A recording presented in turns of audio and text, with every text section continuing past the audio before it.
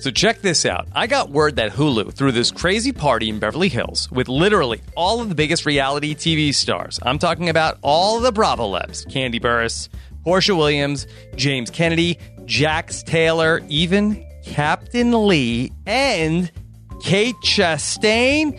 Here's the genius part. If you want to find out what happened at the party, you have to watch the commercials. Yes, I know I'll be tuning in and then signing up for a free trial to get my favorite reality TV shows at Hulu.com.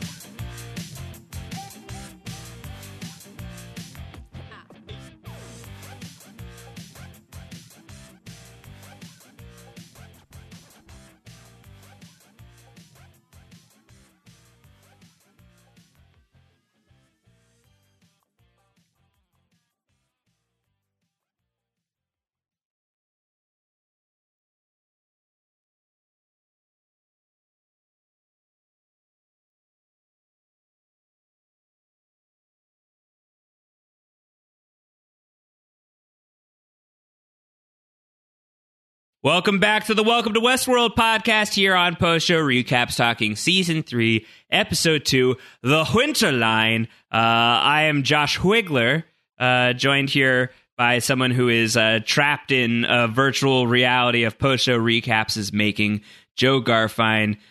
Joe, welcome. Bring yourself back online. We've got lots to discuss. Much to discuss this week. We do, and I have to tell you, this is one of the bright spots of joy. I think not only for us to be able to record this together, but to have fiction out there like Westworld and also be interacting with fans of this show. I think that right now, during these unusual times, I find that this show is bringing me comfort, which is odd given the subject matter. I know. No, I'm grateful for any fictional anything right now, especially one that is high quality and as entertaining as this one. Certainly any excuse to get to talk to you on a regular basis is something that I would be pretty thrilled about. And I think that people are pretty psyched that Welcome to Westworld is back, that the show is back as well, that we just got an episode that felt like more of a kind of classic Westworld episode than the premiere, which is, I think, is very intentionally jarring and disarming in terms of like the tonal contrast, and you're being tossed into a world that's unfamiliar. And here we are both back to the park, and then like we think that we're back at the park, but we're not actually really back at the park. So it's doing its thing where it likes to mess with your brain ball and just scramble the eggs that are cooking in your brain and serving them up. I don't know how you like your eggs, sunny side up. How do you like your eggs, Joe? Scrambled with cheese and zucchini, please. Yeah, and so that's how they're serving our brains on an episode like this. But they're keeping a lot of like the mysteries and the questions, which I really appreciated. I thought like some of like the bigger high concept questions relegated to the scope of this episode. I don't know if this is a hot take or not. I think that this is one of my favorite episodes of Westworld. Was this past one? That is an interesting take, because I preferred the premiere just because it was so fresh and new. That being said, this episode speaks to me because of it's Maeve. It's all Maeve all the time. Yeah. And having a almost standalone Maeve episode warmed my heart. Yeah. I love Maeve too. You and I are huge Tandy Newton fans. And this is a rootin' tootin' good time with Tandy Newton here on Westworld this week. Getting to see Maeve do her Maeve thing, bust out of her newest Maeves. Was a real delight, and to like see Rodrigo Santoro in super spy mode was super fun. We'll talk about all of that. We'll talk about the Game of Thrones thing. How can we not? I think we'll probably have to spend a good amount of time on the Game of Thrones thing. I have an article up about the Game of Thrones thing over at thr.com/Westworld, as well as an interview with Lisa Joy, Tandy Newton, Vincent Cassell, who is showing up as Serac. Serac, the dinosaur hunter. Serac is in the midst here now. Joe, we've got a new baddie on the board. How you feeling about that? Or is he? Is he? Who knows? Yeah, good question. It's interesting, the use of costumes. And I'm sorry, not sorry to say there are two sides. One is light, one is dark. That's and right. They are definitely using look at Dolores in black and Maeve in white. And it's so interesting to me the way everything is by design, including the costume. And by the way, since the last podcast, I've been trying to figure out if we can figure out a way to change sweatpants the way that Dolores did her dress. And just so we can have a change of sweats. If you figure that out, you let me know. That's the new quarantine fashion. And so if we could just have one that just sort of opens up into a onesie, someone get on that. Well, I think that there's probably a way, but it's like a one-way trip, is like the snap pants. Yes. Like you wear sweatpants on underneath your snap pants, you tear off the snap pants, and then you've got new sweatpants on underneath. Yes. But I guess technically those pants were always on. It's just now they're like front-facing. Now the world gets to see the Maybe they're or whoever you're interacting with, because you're not interacting with the world. Maybe when you're on your Zoom and work calls, you just, you pull it and all of a sudden you have a fancier sweatpant on. That's all I'm saying. Listen, we're all trying to figure out like what's our new look here, right? Like, especially as like we all have to get used to the fact that like haircuts are probably going to be a long time coming potentially. So you may as well get your sweats game in a good spot. All right, so we've got a lot to chew on here. Of course, the Westworld podcast here on Post Show Recaps. If you have not subscribed already, we highly encourage you to do so. We also would love some ratings and reviews. If you have not left a rating or a review of the Westworld podcast here on Post Show Recaps, that would be tremendously appreciated. Those reviews are, it's been a couple of years since we've had a review. I tend to not look at the reviews because, life's too short and you don't need all that kind of stress. Joe informs me it would be nice to have a nice review towards the top of the pile. So if you've got kind words for us, we would appreciate them in the reviews.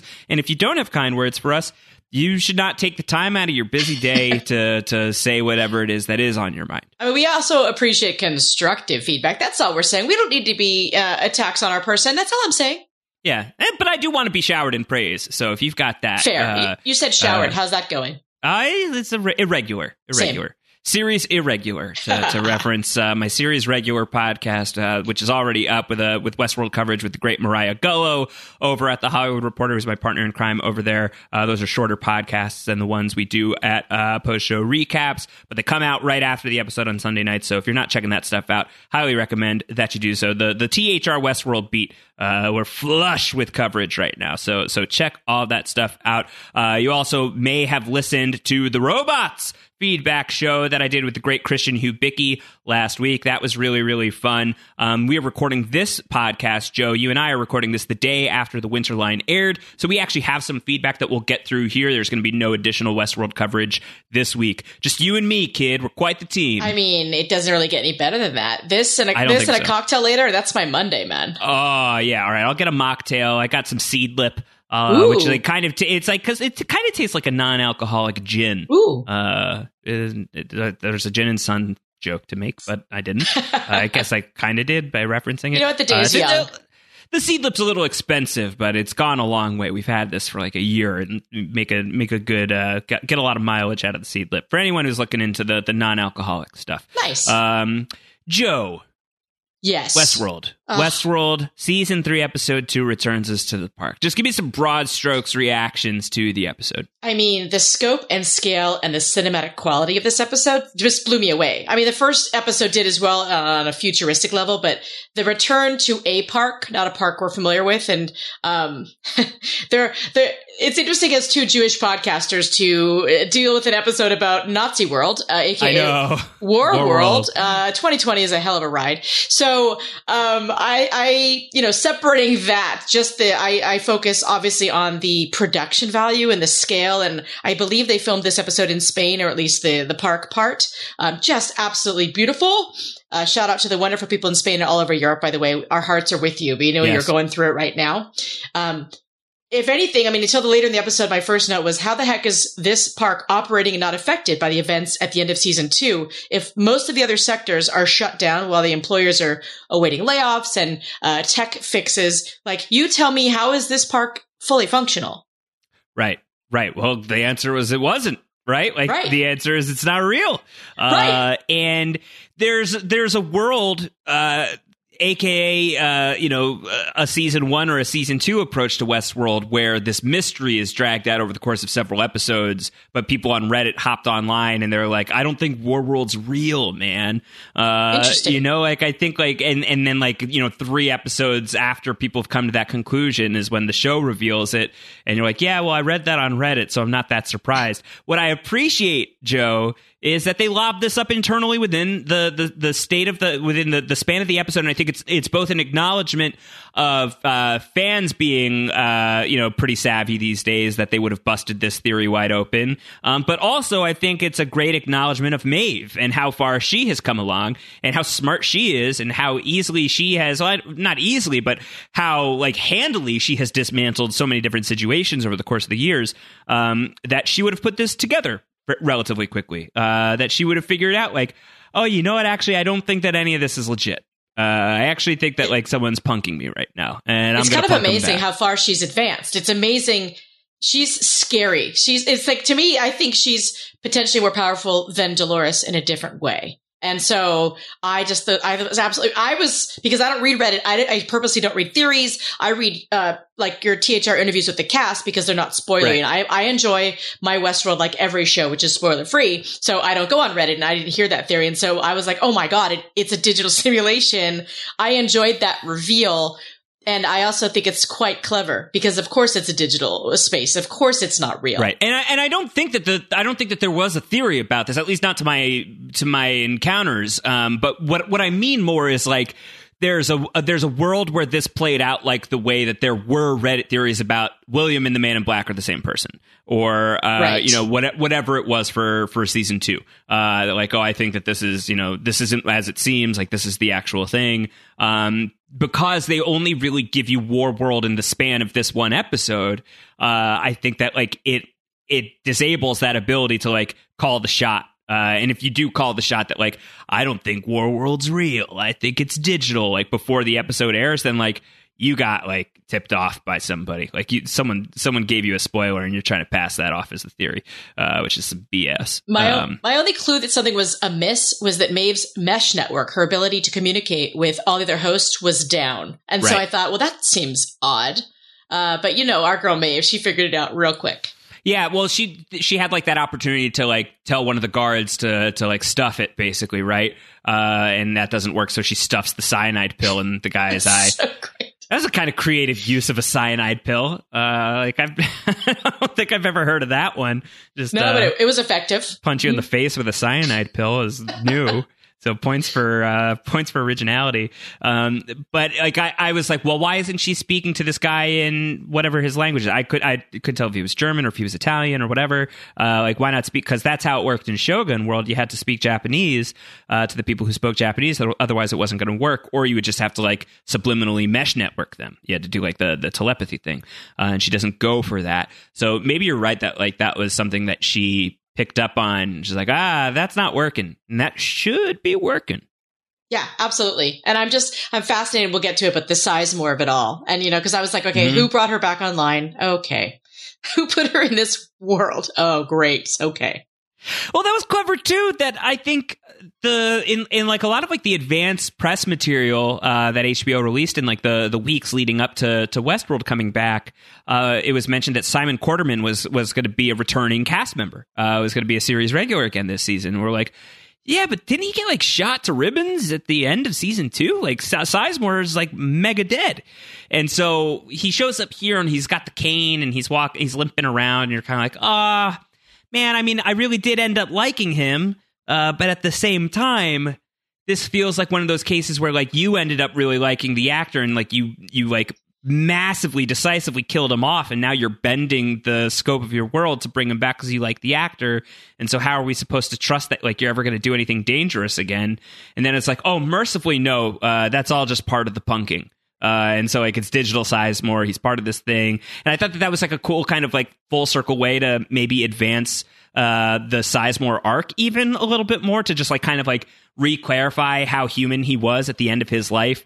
That even there is a capacity to get on board with what Maeve is putting down when he recognizes oh, I guess I am just a program right now. Well, that's kind of weird. All right, well, how can I help you now? I think even digital Sizemore was a legit guy. Oh, yeah. It was actually kind of a pleasure to see him back with Maeve because their interaction is so fun. Mm-hmm. However, and it's never too early to put a theory out there. We're at the 15-minute mark. Of course. Obviously, someone had to bring him back online and program Sizemore, and I'm assuming it's Serac because he needed Maeve. So, the way that the way that Sizemore brings Maeve to the Forge, shows it to her, I just feel like it's all part of the design from afar by Serac. And it seems from fake out Sizemore's perspective that he didn't realize he was a fake out Sizemore.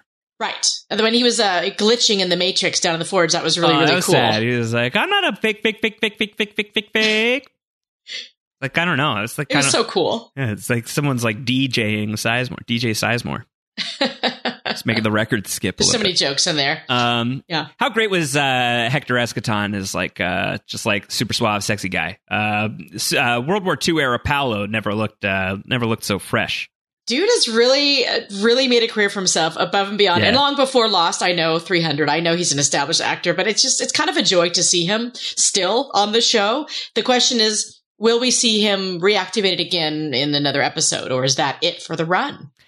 Yeah, I mean, the way that they left him, it felt like Maeve was like saying goodbye. Like that was like a departure, which made me really sad. It's like, couldn't maybe like knock him out, maybe like shoot him and take his brain ball with you. Right. But I guess it wouldn't have worked because, that's not like they're not dealing with like the traditional rules of physical reality in this spot. But where her brain ball is, right? Like, so wherever she is like some sort of place that Serac has control over. And we see that that she has to like upload herself to the maintenance drone and go into like kill mode in order to break free. Super, super cool. I loved that. I thought that was amazing. And she like breaks her own pearl out from like this big window of pearls.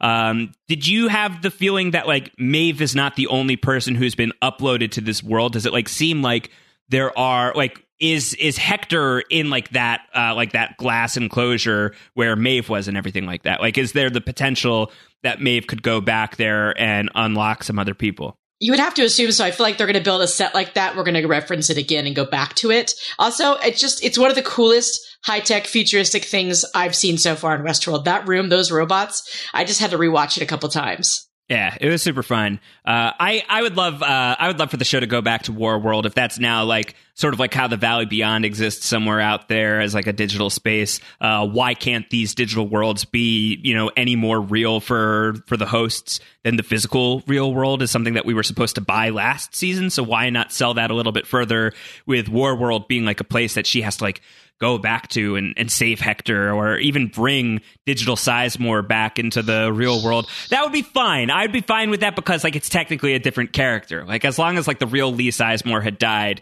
and now like sort of this new version of him that's like, oh man, it's so weird being a robot. Like I totally didn't realize I was a robot, but I guess I'm absolutely a robot now. I'd be fine with him being a big part of the show.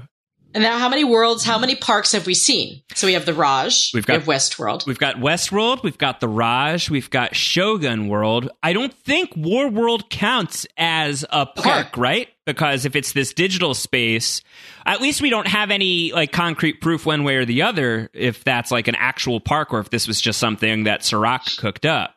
But we do have Park 4. You mean Westeros World? Westeros World is real.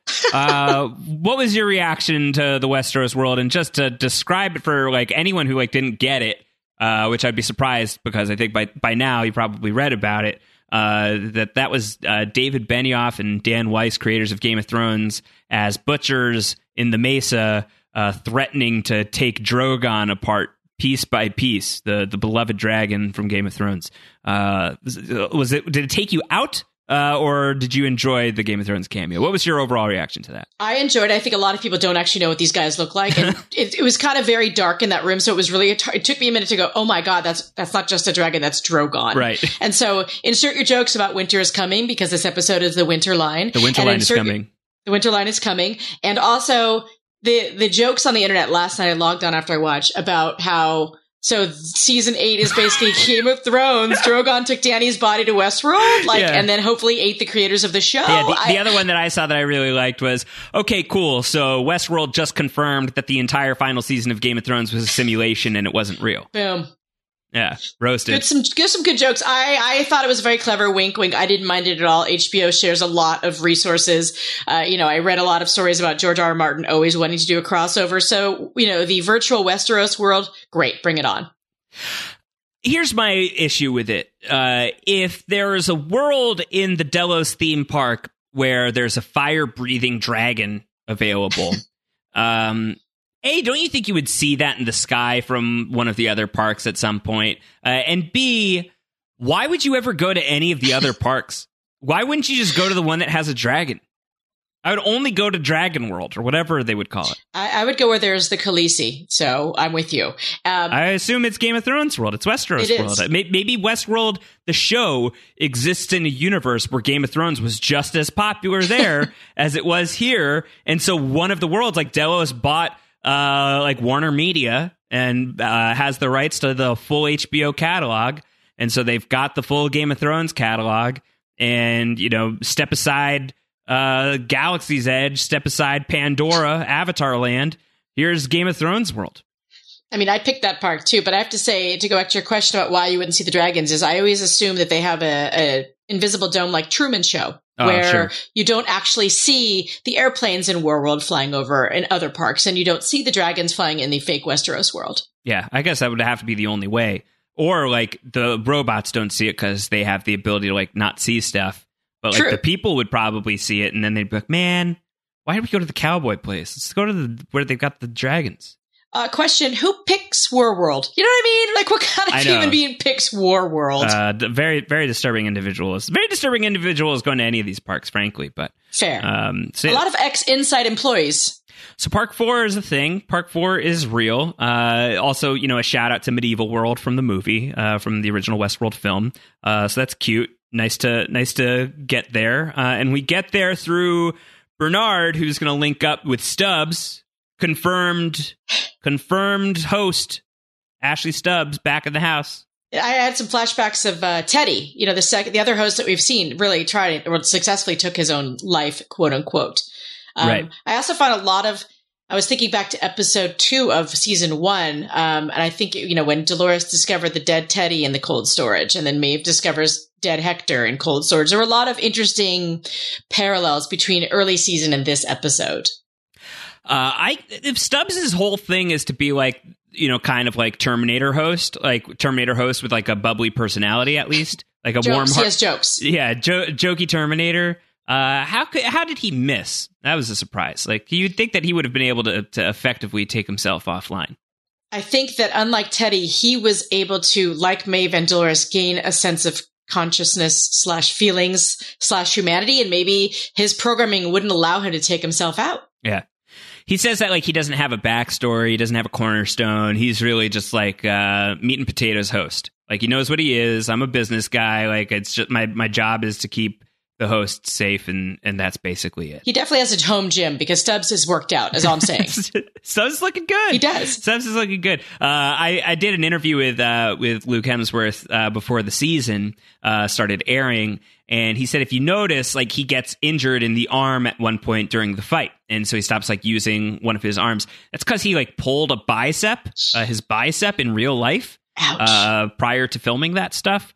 So his arm is like decommissioned in real life. So they built that into the storyline.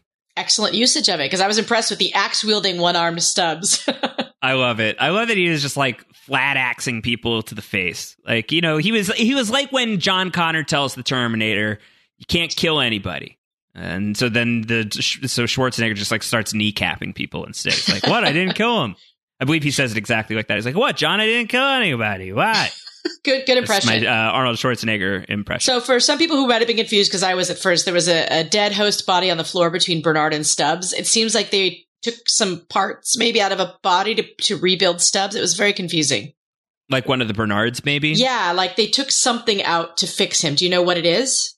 No, it must have been something to fix they were saying like he was trying to shoot his charger out. Right. So maybe there's like a battery or something that's like in the neck that he was replacing the Bernard part. At least they didn't show it to us. I thought it was weird that Stubbs like hit like the robot version of hocking a loogie. It was like hocking up a screw. That was pretty rad. I'm not bothered at all by the grotesque nature of stuff on Westworld, and I don't know why, because it's not my wheelhouse, but I found it very amusing. You know, this was maybe a funnier episode than Westworld has given us in the past, which is certainly something I've complained about. Like, it's a very, very serious show. And I know with like the Game of Thrones thing, it took some people out of it. We've got feedback from people. One that we'll just get into the Game of Thrones stuff right now, because I think it's worth bringing in here is as a reference point to like the different perspectives on it. This one came from Peter D. I don't think it's the Dink, but if Peter Dinklage is listening to Welcome to Westworld, what up, Tyrion? Cool to have you. But Peter wrote it and said, LOLs, that Benioff and Weiss cameo. Great prediction, guys. I loved it. So Peter loved the Game of Thrones cameo, whereas Gareth B. had written in and said, why do the showrunners insist on ruining the illusion of their world by doing that cheap Game of Thrones Jurassic Park joke? It's the Ed Sheeran moment of this show. So I think like that's like the spectrum. And I can't blame you if it bothered you, but I don't think that I could sit here and simultaneously say, like, I wish Westworld had more of a sense of humor about itself, and then also like poo-poo the Game of Thrones cameo. Because like that was a moment of the show having a sense of humor, and I appreciate that. Right. I mean, if it wasn't for the dragon, I wouldn't even have noticed Benioff and Weiss, no offense. Like, yeah. So I wasn't taken out of it, and I didn't know about it, but I went back and looked at it and went, oh, okay, and then moved on. But I'm obviously deeply invested in this show, so I let it go. Yeah. They were going to hack up Drogon and send him to Jurassic Park, was the implication. They're saying, yeah, there's some people in Costa Rica who want to buy this. Like, oh, God. They really went there. Jurassic Park is still in action. It is. So I understand if people didn't like it, but I thought it was hysterical. I was kind of flabbergasted by it. I was like, is this real life? I was like David After Dentist. Like it just did not feel real. Was it a dream or did it actually happen? I think it's just an HBO pat on the back to each other kind of thing, which is fine. Sure. You know, it's fine. Maybe it was to transfer the money. Like, here's all the Game of Thrones money, because clearly Westworld got it this season. Yeah. That's how they exchanged information. Bernard is back in the park, and we come to find out that the reason Bernard is back is because he wants somebody to fight Dolores, and that somebody is Maeve. And so the episode makes you think that like Bernard and Maeve are on a collision course until it comes out about halfway through that they're actually in different spots. But just even the instinct that Bernard wants to link up with Maeve, like the promise of that is pretty cool. So I have to clarify, because I was a bit confused. To go back at the end of season 2, we assumed that one of the brain balls, one of the pearls in Dolores Charlotte Hale's purse was Bernard, and that we've seen in Bernard's flashbacks that Dolores did recreate Bernard in the real world, in the new world. So the version we're seeing in Asia at the meat plant is indeed recreated Bernard from Dolores. So I was a bit confused as to his mission. Did he reprogram himself? Is Serac did he get into the programming of Bernard to then help him get Maeve back from Westworld? So I want to clarify with you your take on who Bernard's working for at this point. So I think Bernard's working for himself. My impression of the end of season 2 is Dolores authentically brings Bernard back online, says, I'm going to need you as a check against me. This world's going to need both of us to survive. We'll probably kill each other, blah, blah, blah. And my take on that scene when she delivers that monologue to him at the end of season 2 is that she's very authentic in laying that out. So whether or not we want to believe that is indeed what her intention was, I think that that's something we can be suspicious of moving into season 3. But in the first episode of season 3, when Bernard is doing like the self-analysis thing, he's asking how long has it been since he's had contact with Dolores Abernathy. It's been 90-something days, like 92 days or something like that. And I think that timeline maps out to roughly where the show is taking place relative to the Delos massacre at Westworld. So it would make sense that was like the season 2 scene. That as far as Bernard's inner programming is aware, Bernard has not been in touch with Dolores since she brought him back at the end of season 2. Now, do we want to trust that? Like, we know that Bernard himself doesn't fully trust himself.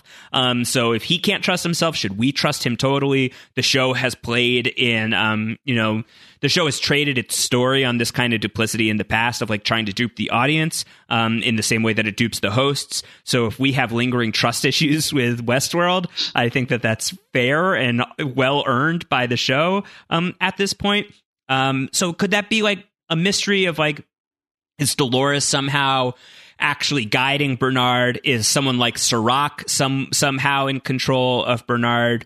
If that's the case, I don't think that the episodes have revealed something like that quite yet. Is it something that we should be watching out for? Yeah, let's watch out for everything. Right, because I want to know how Bernard broke free from Dolores' control. Dolores seems the most in control in the New World in terms of having a technical connection to everyone. Maybe one of the reasons she needs to get through and break into Insight is because of what happened with Bernard. Right. And, but my theory going into this now would just be that he's a pawn for Serac because he was activated and controlled by Serac to get intel about Dolores back on Westworld, which is why he's going to use Stubbs. He needs Maeve. I feel like Serac has the upper hand in gathering a team now. I read it as Bernard is like out on his own, that Bernard is, like he's running away. He's trying to he's like friendless out here. He's, one man against the world. He knows that Dolores is out there and Dolores has got some dastardly deeds up her sleeve, that she brought him back as some sort of moral check against her. And he's trying to figure out, how the hell do I contend with that if it's just me and she's got such a head start on me and she's so resourced up, and he's been framed to be like the fall guy for the whole Westworld massacre. That I had read it in the first episode and through this one as well, that he's like really authentically like trying to like figure out who he can recruit to stop Dolores. But even if he's not like under Serac's thumb, it certainly sounds like what Serac is saying to Maeve when they meet at the end of the episode, and I'd love to talk this through with you, is that he wants Maeve to destroy Dolores. That's basically what Bernard wanted as well, right? If not to destroy Dolores, then at least to stop Dolores. Serac is more pointed about what he wants from Maeve. I want you to kill her. That's what he says. Exactly. It's like, okay, so Serac is a former Insight partner. We are assuming this? I think we're assuming that. Okay, yeah. Just like Arnold was to Ford. So I just feel like there's interesting comparison, dichotomy, etc., between the two and a fight for control. I don't know what was Serac's current or past involvement with Delos? How does it connect to Insight? These are questions I have about him as a quote-unquote new big bad. Yeah. Yeah, I think, like, what is the intersection between this character and Delos? Because, like, Delos seems to be the company that is, like, literally like the Disney Corporation of the Westworld world, right? Or, like, yeah, they now have everything. Except, like, also, like, huge political influence, like, not just, like, mass entertainment influence. And what is Insight something that they own? Is it a collaboration? So I think that those are things that definitely have to manifest as we're like bringing Insight into the mix from a narrative level of being an agency that's as important as Delos as well. So that those are questions I think that we should definitely be having right now. I really just loved, though, this idea that Serac thought Maeve was the person he was tracking down. He references like there was an anomaly, something we couldn't predict. And I think that that's, a very big clue to the point of being like, yeah, okay, so he and Rehoboam are connected. He talks about how human history for the first time now has an author. And it's not him, it's something he helped create. And that fits the description of everything we know about the supercomputer up to this point, that it, based on like data that it's collected from all of the people in the world, it's like blazing a path forward for humanity to live your best life. And now that hosts have been introduced into the mix, these seem to be the big, to use some, it's not the sole provenance of Lost. Certainly it's a scientific principle, but the variables that are being introduced into the realm that Rehoboam can't account for. And so, like, Serac was right that Maeve is like a high quality person in this universe that he should be interested in. He was very wrong that, like, actually the person I need to track down is Dolores. Yeah, it's interesting because, the anomaly and the glitches in the system, at first you didn't know if it was Dolores or Maeve. And I think that they are aware of Dolores, but nobody really, really knows Maeve's control and reach. And I think that that's going to be very interesting to see, especially, and the trailers, of course, are cut in a way that we don't know what's going to happen if Dolores and Maeve ever meet up again, but they make the trailers seem like these two are going to be on opposite ends, and they're going to be fighting each other. And, God, I hope so. Yeah, but the trailers have been tricky. I know. Because the first trailer showed a bunch of people like shooting that maintenance drone, right? like that was in the trailer, and they're just like right up front with that. And little do we know that like the trailer is just showing us like Maeve getting riddled with bullets, right? Because like that's Maeve in there. So do we fully trust the trailers? If it's a good trailer, I think like it's giving you like a sense of tone and, you know, some degree of truth of the story, but also hopefully it's like setting up your expectations in a way that are going to be flipped up on their head. And so like is the Dolores versus Maeve thing where you see in the trailer that like Maeve brings a sword to a Dolores fight. Like, is that gonna play out in a straightforward way, or is there some other additional twist to that? Really, really eager to find out. But like this episode being the first real Maeve forward episode of season 3 so far. Granted, it's just 2 at the moment. It was really great to get this ending where her plot, like her plot utility for the season is in much greater focus, that like she's the Dolores hunter, whether she likes it or not, because for the first time in a long time, she's really under somebody's thumb. Serac seems to be able to like freeze her motor functions, which is kind of terrifying. I know. And I loved the slow-mo pause, the Maeve pause we had in Warworld when she was killing all the Nazi soldiers and they were paused mid-shot blood splatter. It was like a paused Tarantino film, and it was kind of great. So it's interesting that Serac obviously has more control. So I have a question for you. When Robot Maeve escaped with her brain ball from the internal part of Westworld, and they shot her down on the lawn, the robot version, and her brain ball obviously left her hand. The next thing we see is Maeve is in the new world with Serac. So did he have an extraction team there? He must, right? Like he must have the ability to create host bodies, which I guess would make sense that he would be able to do that because he seems like fabulously wealthy and very, very fancy. Even though for such a fancy reclusive man, he's eating Granny Smith apples. Really?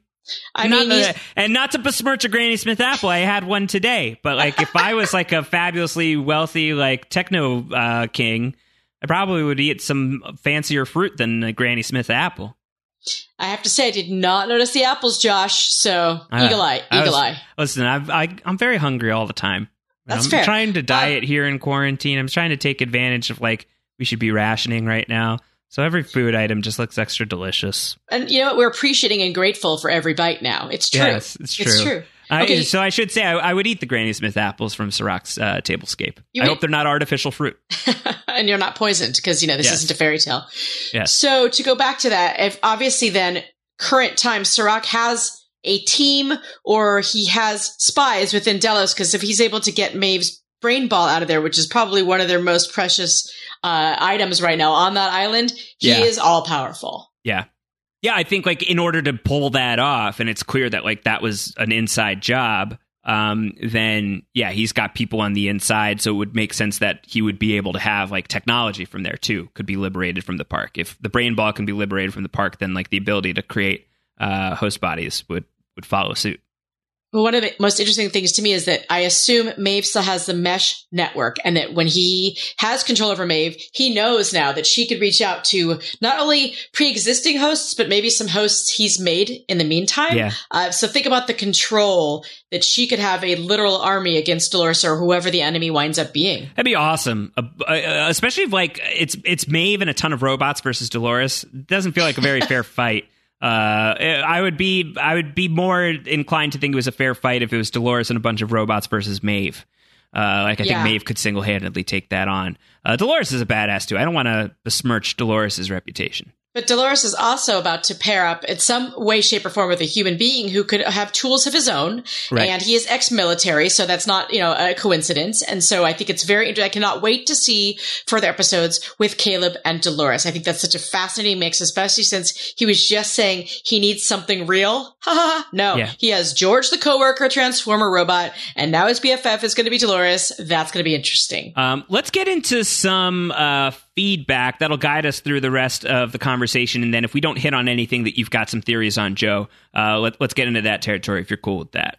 Yeah, absolutely. The great Kurt Clark, as he refers to himself here, the tabulator Curtis Clarkson. Kurt writes in about last week, actually, and wants to correct the record on where Bernard was. Kurt says, the farm that Bernard was working at in the beginning is indeed, or at least is very likely, in the Philippines. When he first punches in via time clock, the signs we see around the factory are in both English and Filipino. So there we go. We get to locate Bernard on the map, and it makes his ability to get to Westworld in the South China Sea perhaps a little bit more acceptable. And it is synthetic meat. If you look closely at what they put the quote cows up on, I did see that it is indeed synthetic. That's good. It's more environmentally friendly, I would expect. Well, last night, my wife watched Westworld's episode 301, having not seen season 2 at all. Oh, wow. What was that experience like? I think because it was so futuristic, I just paused when she had questions about whose brain ball was in who, but she was able to watch it and enjoy it. And it was so aesthetically pleasing, just from a scope and scale perspective. So those of you out there that are new and didn't watch season 2, I think it's going to be okay. Okay, cool. That's great. Yeah. Good to know. All right. Brendan Fitzpatrick said, because this was amazing. I'm really glad HBO did this. Brendan said, I thought that the COVID PSA was part of the episode for about 10 seconds and was about to question my sanity. I thought maybe the Matrix had broken. Did you have any thoughts on the fact that HBO was having sort of like this advisory notice even before Westworld started about safety in the midst of the novel coronavirus right now? I didn't even see it, to be honest. Yeah, you missed it. I'm glad that they did that. It's like very like kind of like not on brand. Like that's something that you would see on like a network show more often than not. But unprecedented times, so we just have to look out for each other however we can. Absolutely. But I'm with you, Fitzy. Like I can imagine like it sort of has that style of like an in-universe commercial. So it's like, oh God, are they like now trying to tell us that there was a pandemic in the world of Westworld? It's like, oh gosh, please, this is too on the nose. Fitz continues. He says, Warworld was awesome. That opening sequence with Maeve and Hector was one of the best the show has ever done. Big Casablanca vibes. Yeah, big totally. Casablanca energy from the cold open here on this week's episode of Westworld. When did you get hip to the point that like Hector wasn't Hector anymore, or like Hector was not actually sentient, that Hector was like playing a new part? I just assumed it right away. Yeah. Honestly, because he was also shot up and discarded at the end of season 2. So I assumed it was just a Paolo reboot, man. Yeah. I was so sad, though. I was as sad as Maeve seemed to be. I was like, no. I think he's also on another show, Reprisal on Hulu. Oh, so okay. If you want to get your Rodrigo Santoro fix, I apologize if that's wrong, but I believe I saw him on that. Okay, cool. Love Rodrigo Santoro. Justice for Paolo.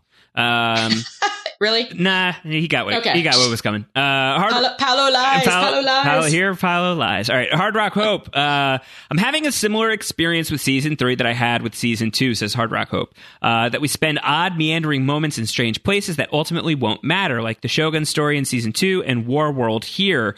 Yikes, says Hope. At the same time, I feel like the layers of complexity are breaking my brain. And I know Hope had just very recently binged all of season 1 and season 2, like since quarantine began.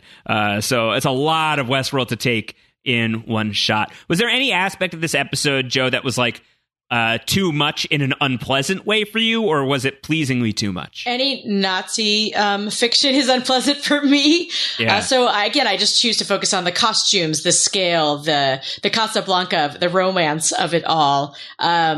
But I appreciated the clever things like them putting the note in and Maeve really literally putting a glitch in the Matrix. So I thought that was really, really cool. And I don't think that each park and virtual or not is irrelevant, because I think that we will continue to see characters or scenarios from all of them as we move forward. From Aaron J. So is everything a simulation inside of a narrative inside of a Matrix? Is anything on this show real? Am I real? I'm starting to question the nature of my reality. Joe, should we be looking out for the possibility that even like the quote unquote real world in season 3 of Westworld isn't so real? Are we going to get to the final episode of season 3 and find out that everybody is in some sort of like gooey cocoon being harvested for organs by the machines a la the Matrix? I'm going to say no. I trust Lisa Joy and Jonathan Nolan that is not. And I believe the new world does exist. I hope so. I hope you're right. Steve asks, do we have at least 2 timelines on the show right now? Maybe a third where Dolores is? I think we're all on the same timeline right now. Am I trusting the show too much? Am I like trusting that like they're being genuine when they're saying, no, we're going to be a little more cards up with the timeline now. Timeline is a little straighter. Like, are you tracking multiple timelines at this point, Joe? I am not. I am assuming it's fairly linear. And I was wondering, of course, if Bernard and Maeve were in the park at the same time. But besides that, I have not questioned my reality with that regard yet this season. Yeah, so we're in for a rude awakening when it turns out that like all of the Dolores and Aaron Paul stuff is taking place 3,000 years in the future. Don't you dare. I don't know. We'll see. We'll find out. But I'm not tracking it on that level at the moment. And if I'm supposed to, then oops. I'm doing it wrong. Joe, theory time. What do you got? Give me some things from this episode that stood out to you that you wanna make sure we touch on. Anything that's lurking around in your brain ball, even if it's not a lot. Just give me whatever's on your mind. And then one real one, which is that Stubbs, Mr. Host Stubbs, refers to the boss. And my first thought was, it's Serac, right? And then I went, wait, Ford was originally his boss and gave him his first directive, which is to basically protect all the hosts. Obviously the boss now is going to be Bernardo. And so what if he's just a big Bruce Springsteen guy? I mean, that's fair, and I would like that more about Ashley Stubbs. I would like somebody to recut the Stubbs scene fighting in the Mesa to Thunder Road. Would be cool. Oh my god, one of your nerds can totally do that. For sure. Nerds, get on it. Nerds. So I guess my theory, which isn't really a theory because I think a lot of people share it, is that there's still a little bit of Arnold and Bernard, and that's who that Stubbs is going to work with, and that's who's going to be directing Stubbs for the most part. I really like Jeffrey Wright and Luke Hemsworth together. They're really, so great. Their really chemistry. Really fun. I know you miss Elsie. So do I. I miss Shannon Woodward on the show, and that's the classic combo, right? Of Bernard and Elsie, and even to some degree Stubbs and Elsie here and there. But we hadn't really gotten much of like a Stubbs Bernard thing, and it seems like IRL. Hemsworth and Jeffrey Wright are buddies. Jeffrey Wright posted something fun on Twitter recently that was like a behind the scenes video of him driving around with Luke Hemsworth, and someone like came in over the radio and was like, slow down. And Luke Hemsworth, not even as a gag, I guess, like authentically was like, oh, they want me to drive faster? And so he drove faster. So I think that they're having a good time with it behind the scenes, and that translated on screen to me. I know like there's some level of implausibility about Stubbs being a host, because I think it was like a late story decision. It wasn't like something that was like baked into the character from the beginning. It was something that they kind of like came up with late in the game. That's not always my favorite thing, but I think he's so fun in this new side of him that this is by far and away the most I've enjoyed Stubbs just in one episode.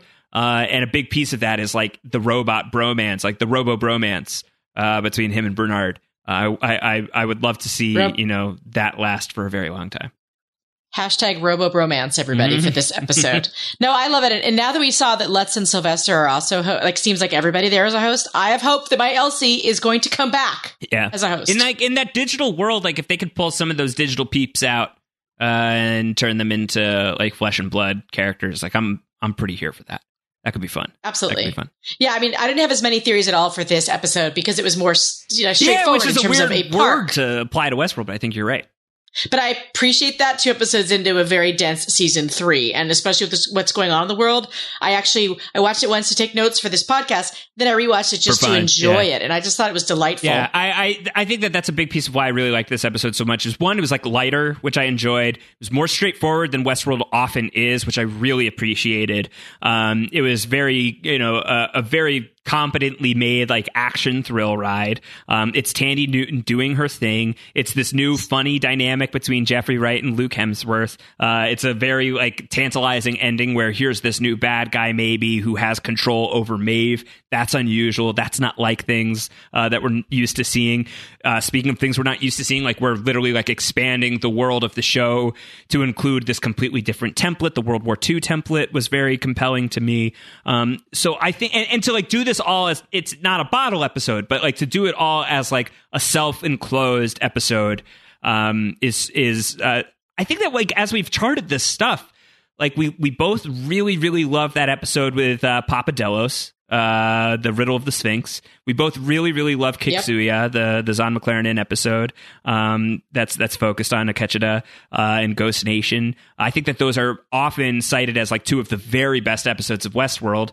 And for like my taste, like I would put this on that list for reasons that are like similar to that. Like I would just show somebody an episode of Westworld. I would show them the Winter Line. Like this is like a really good example of like when Westworld is doing its thing in a really good way. I really enjoyed this. I know not everybody did. I really liked this one. My favorite episode so far is Maeve in Shogun World. Yeah. I mean, of all time, top Tandy Newton performance ever for me. Yeah. It's going to be hard to top that, but this is such an amazing episode to bring us back into that world. Yeah, they're just like mathing people, you know. It's like even if it was the real world, I'd be confused. So. Fair. That would have worked. Yeah. All right. Anything else from this episode? No, I have no idea where we go next, which I, as a conspiracy theorist, pop culture fan, love. Yeah. The next episode is called The Absence of Field, season 3, episode 3 coming up. A good one. Okay. Obviously, I'm not going to say anything. I like it. I appreciate it.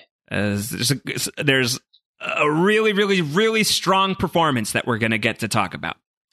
Really strong performance that I'm very excited to talk about. So that's coming up next. No additional feedback shows this week. We will be talking about The Absence of Field next year on the Westworld post-show recap. The next hopefully not next year. Things really have to go off the rails. You said year. The rails. I meant to say next week then.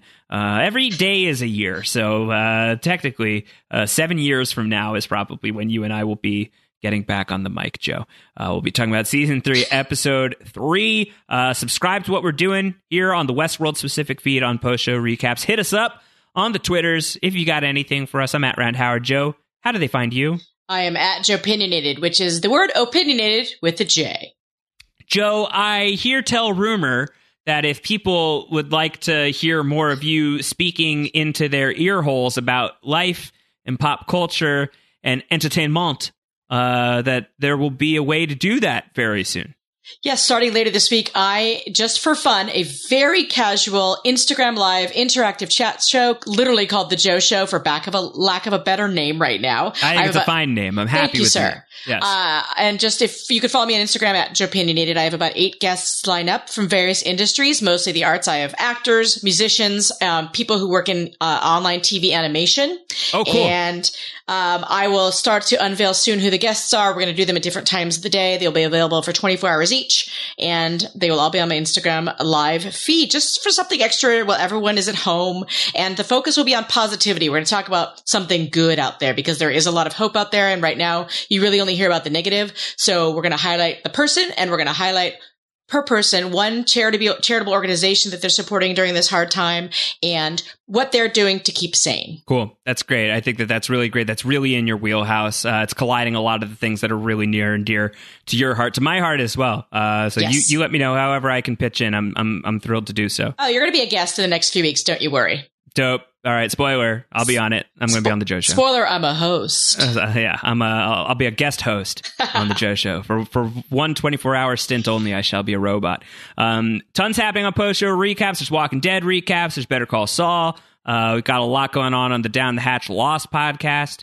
Mike and I just put out another episode of the Lost RPG, Joe, where Mike and I play background characters from Oceanic 815. Amazing. And it got very weird this week. I think our characters are officially unforgivable, irredeemable a-holes is the direction we've decided to take these characters in. Murders have occurred, and I love it. Billy and Rodney do not seem to feel all that guilty about it. So I can only hope that the island will get its way with them eventually. I expect that is where we are heading whenever we get to do episode 3 of the Lost RPG. But that's up there. Really, really fun podcast. And we will be talking about what Kate did on the next episode of Down the Hatch. Conspicuously timed. No comment. No comment. All right. That's it. That's what's going on here. We'll be back. The Absence of Field. I think we're going to have a really good conversation next week, Joe. Really, really excited for it. All right. Thanks for having me on again. This is a great pleasure, and we look forward to hearing from you what you think about this episode and how you're enjoying our podcast. Absolutely. All right. Take care, everybody. Bye. Bye.